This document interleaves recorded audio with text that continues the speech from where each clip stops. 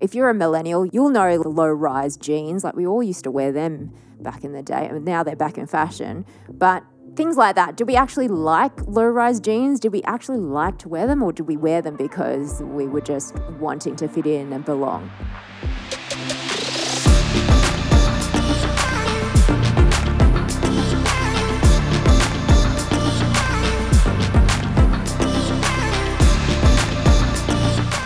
Hi guys, and welcome back to the Rachel J podcast. We're talking all things wellness and lifestyle to help you do life better. I'm your host, Rachel J. Welcome back to another Note to Self episode. Now today, I thought that I would run along this theme of what we've sort of spoken about in this last episode with Dr. Sarah Kubrick, the millennial therapist. If you haven't listened to that episode already, just click one back. It's a great chat. She's got such amazing insights and just so many golden nuggets of wisdom in that episode. But I thought I'd pick out a few pieces that really stuck out to me. I really enjoyed that chat, and so I thought I'd delve into a few little bits and pieces and then give you a little bit of personal insights around some of these pieces that we spoke about. Now, normally I do have a little bit more of a planned episode, but I'm just going to go a bit rogue with this episode and just almost like stream of consciousness talk about what comes up for me and what thoughts come to my mind as we spoke about these things. They were really great topics. So the first one that we talk about is observing and performing life rather than living it. And I think, this idea of having a sense of your own mind and deciding what you like instead of becoming someone else, especially if you're in a relationship, becoming someone else or liking certain things for another person or your partner. And a lot of that has to do with, obviously, the need to feel like you fit in and like you belong somewhere and like, people like you. But then it can create a bit of a conflict in terms of who you are, who you really are, as opposed to who you are trying to be. And I guess in that sense, one thing that pops up for me is that in my past life, when I was an actor, obviously you're playing a lot of different characters, a lot of different roles, and they all embody different character traits. They have different personality types. They do certain things. They have certain beliefs, and you have to come at those characters with, I guess, an objective perspective. So, for example, not that I've ever played this before, but if you were playing a serial killer, you have to understand why they are doing those things, even if you don't personally agree with, being a serial killer, which I feel like most of us would agree is not a great thing. But if you were to play a character like that, you really need to understand why they're doing certain things, why they can justify behavior to themselves, and why they think, and a lot of the time it's a positive thing. They think they're doing something for a positive reason, right? And in that sense, when you take a look at the characters, different characters that you play, I feel like that's kind of what Sarah was trying to say in the episode, is that we take on different beliefs, different likes, different personality traits of other people, maybe that we see or that we aspire to be like, or perhaps we see their lifestyle, especially on social media, where we see people's lives and we aspire to be like them, and then we take on certain traits of theirs because we want to be like them or live a life like them. But often I don't think we ask ourselves the question, but do I actually like this? Is this actually something that I personally like?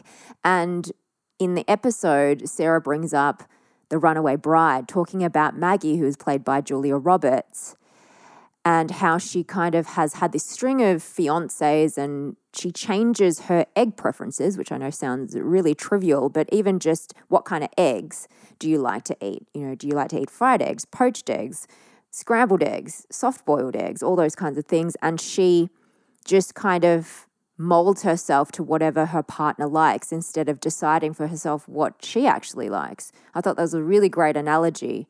And when was the last time you asked yourself what kind of eggs, and it doesn't have to be eggs, but what do you really like? What is it that you truly like in yourself? And I think we slip into that so easily, and I think all of us do it at, to varying degrees in our lives in different contexts. And I think it was just such a great reminder to really ask yourself the question of, what do I actually like? What do I actually prefer in my life? What do I actually value, rather than trying to mold ourselves to fit in, either to get somebody to like us or to feel like we belong or to feel like we need to fit in. And I know it's really hard. And even, Brené Brown talks about this with vulnerability and belonging, and how this idea that this need to fit in and belong, sometimes overrides what we truly desire, what we truly want for ourselves. And I think you can see this also when you look on the street. I often find that when I'm people watching, I don't know if you guys like to people watch, but sometimes, when you're sitting at a restaurant, actually just the other night, I was at dinner and I was sitting at a restaurant that was street fronted, so I could see all the people walking by, and then a group of teenage girls walked by and they were all kind of wearing the same thing. It's kind of funny because I know I used to do this when I was a teenager, is, you all kind of dress alike and you all want to fit in. And it still happens, obviously, in society. We have certain trends that we see mostly on social media. And I want to know, is that something that you actually like, or are you just doing that because you want to fit in? I know we can all relate to that. We've all done this at some point. That's why I guess we can relate to trends, because at some point in our era, we had something, I don't know, if you're a millennial, you'll know the low-rise jeans. Like, we all used to wear them back in the day. I mean, now they're back in fashion. But things like that. Do we actually like low-rise jeans? Did we actually like to wear them, or did we wear them because we were just wanting to fit in and belong?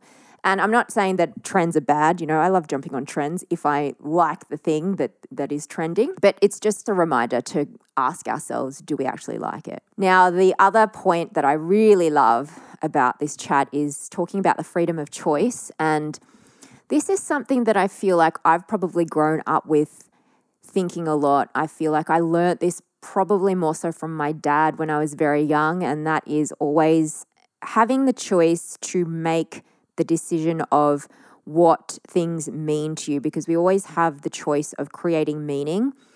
And creating meaning, if you delve into it, is more how you communicate to yourself and what the narrative is of what you're telling yourself about a certain situation. Oftentimes when we go through life and we have certain circumstances that happen and things specifically that are not in our control, they're the ones that are really hard to deal with. Where we can come from in an empowering way is to choose to see that circumstance in a positive way, or as positive as you can, right? So for example, I could take my experience with being in ICU last year. That was a really shocking thing. It was definitely not something that I expected, nor was I particularly desiring to happen. And it really took out the second half of the year for me in terms of being in hospital, losing all that weight because of muscle atrophy, then having to rehab my body. And then basically it took about 6 months for my body to really return back to normal without having any numbness through the back of my legs. If you want the full rundown of what happened, there's another episode you can listen to exactly what happened to me. But just for an example, I mean, that could be seen as something really horrible and terrible. And I could have been telling myself, this is shit. Like, what am I'm just laying here. I can't move. I can't stand up. I can't stand up and go to even have a shower. I can't eat properly. My digestives were all gone. I can't move. I definitely can't walk. It means I can't do my usual fitness routine. I can't, and if I sat in that space, it would have been so miserable. So miserable. I mean, it was already like a really challenging experience for me. To also have that mindset, it would have made things 100 times worse. And my experience of all of that would have been just so bad. So I chose to look at it as an opportunity to reflect on my life in the weeks that I couldn't actually do much and was just lying in bed. I chose to use that time to reflect and go through certain things internally and have that opportunity and that space. I mean, when in your life do you ever just basically have your life stop? I've said so many times, I just need a break from life. I just need to put a pause on life so I can just step out of my life for a second, so I can just gain my thoughts about it and redesign it how I want to. But we very rarely get that chance. Even when we're on vacation, we're still thinking about our work. We're still thinking about our responsibilities and relationships and all those kinds of things. We very rarely have a moment to literally have a break from life. So I chose to see it like it just put my life on pause. So it gave me an opportunity and the space to see things and reflect on things, refine things, and hit the reset button. But then also in terms of my recovery, I also chose to see it as an opportunity just to get 1% better every day. And that's all I was focusing on. And that's what kept my mindset really positive throughout that process, because it could have been really shit, to be honest. So the freedom of choice, obviously, like we mentioned in the podcast chat, that we have varying degrees of freedom. And obviously, there are going to be circumstances in your life that you can't control, and everybody has a different circumstance. But within the circumstances of your life, what are the parts that you can control and where do you have choice? Because when you think that you have no choice is when you basically take your power away from yourself. Even, I've just thought of another example. I was having brunch with a girlfriend and we were chatting about things a little while ago, and she was sort of talking about how she was getting a bit down because now her work is just purely work from home. So there's no days in the office, and she quite enjoyed going into the office and being able to socialize. That was her interaction for the week.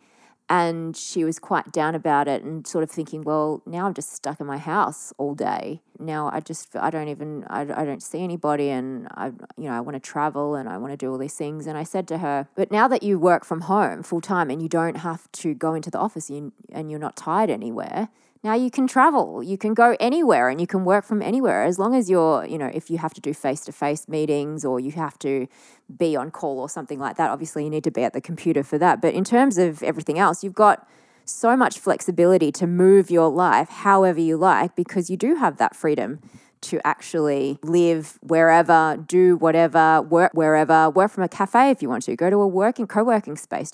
There's so many different ways that you could see that. And I think when we get stuck into one way of thinking that we have no choice, that's when it can become very depressing, and it can become, quite dangerous for our own mindset and mental health. So freedom of choice is just such a powerful thing that we have that we all need to be reminded of, I'm sure. And the third piece that I really love that we spoke about was accountability and shame.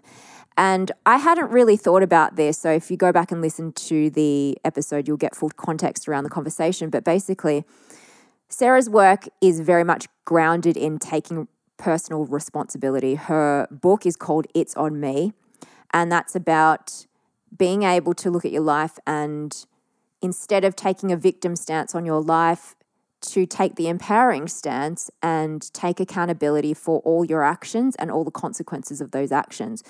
And I know it's a hard one. And, again, this is something that I grew up having learnt. My dad actually explicitly taught me this one. So this is something that I've had in the back of my mind, that no matter what action you take, it's no one else's responsibility of that. The consequences of the action that you take is on you. You decided to do this thing, so you have to accept the consequences of that action. Now, it can sound really dry and boring, and one of the things that Sarah brought up in the conversation was talking about if in your experience of life of growing up, that if any time you have taken accountability for something that you've done that maybe has either upset somebody or disappointed somebody or whatever the case is, that you have been met with shame or blame or a character assassination, that's when obviously it becomes a little bit more difficult then in the future, because you've learnt that if you actually do take accountability and you're trying to be, I guess, a bit like the humble and the bigger person by accepting, yes, that was my mistake. Actually, yes, I did that wrong,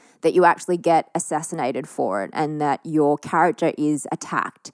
And in that way, it can be a little bit more daunting to then admit to when you have made a mistake or something like that.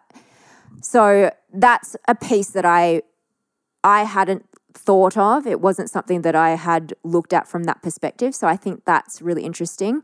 And having compassion, I think, for yourself is really important, because ultimately you are the one that has to live through the consequences. I always get told this by my dad, that whatever you choose to do, you have to live with the consequences. And that's for the good and the bad, or if you perceive it to be positive or negative, there's always a consequence for every action. It's that is it Newton's law? I'm not a scientist. Something like that, right? For every action, there is a positive or negative reaction. There's always a consequence to anything that you do. I think it's a good point to just be aware of. In the conversation, Sarah mentioned that no one likes to be wrong. It can be a hit to the ego, especially, to admit or to say sorry or to apologize or to say, yes, that what I did was not necessarily right, or whatever the thing is. It ultimately is a better stance than blaming somebody else, because you can't blame other people for your actions. You chose to do it. And we always have that power. So I just think this conversation was just such a powerful conversation. There were so many great lessons in it and reminders, for how we can show up as better versions of ourselves in our lives, and therefore for the people that we care about, anyone that we interact with in our life. And I think it's a constant work in progress. I'm not saying that I'm perfect by all means. I definitely, when I actually was in the conversation, always when I'm having chats with my guests, there's always things that ping up for myself that I always then reflect on, which I think is why I love these conversations so much. So unpacking it, I think, is such a great way to just do more within ourselves. Hopefully this has given you a little bit more insight, and unpacking and unfleshing all of this helps you understand these topics a little bit more. Make sure you tell me what you loved and learned from this episode by leaving a rating and review over at Apple Podcasts. Screenshot this episode and share it to your socials. Thank you guys for listening, and we'll catch you next time on the Rachel J Podcast.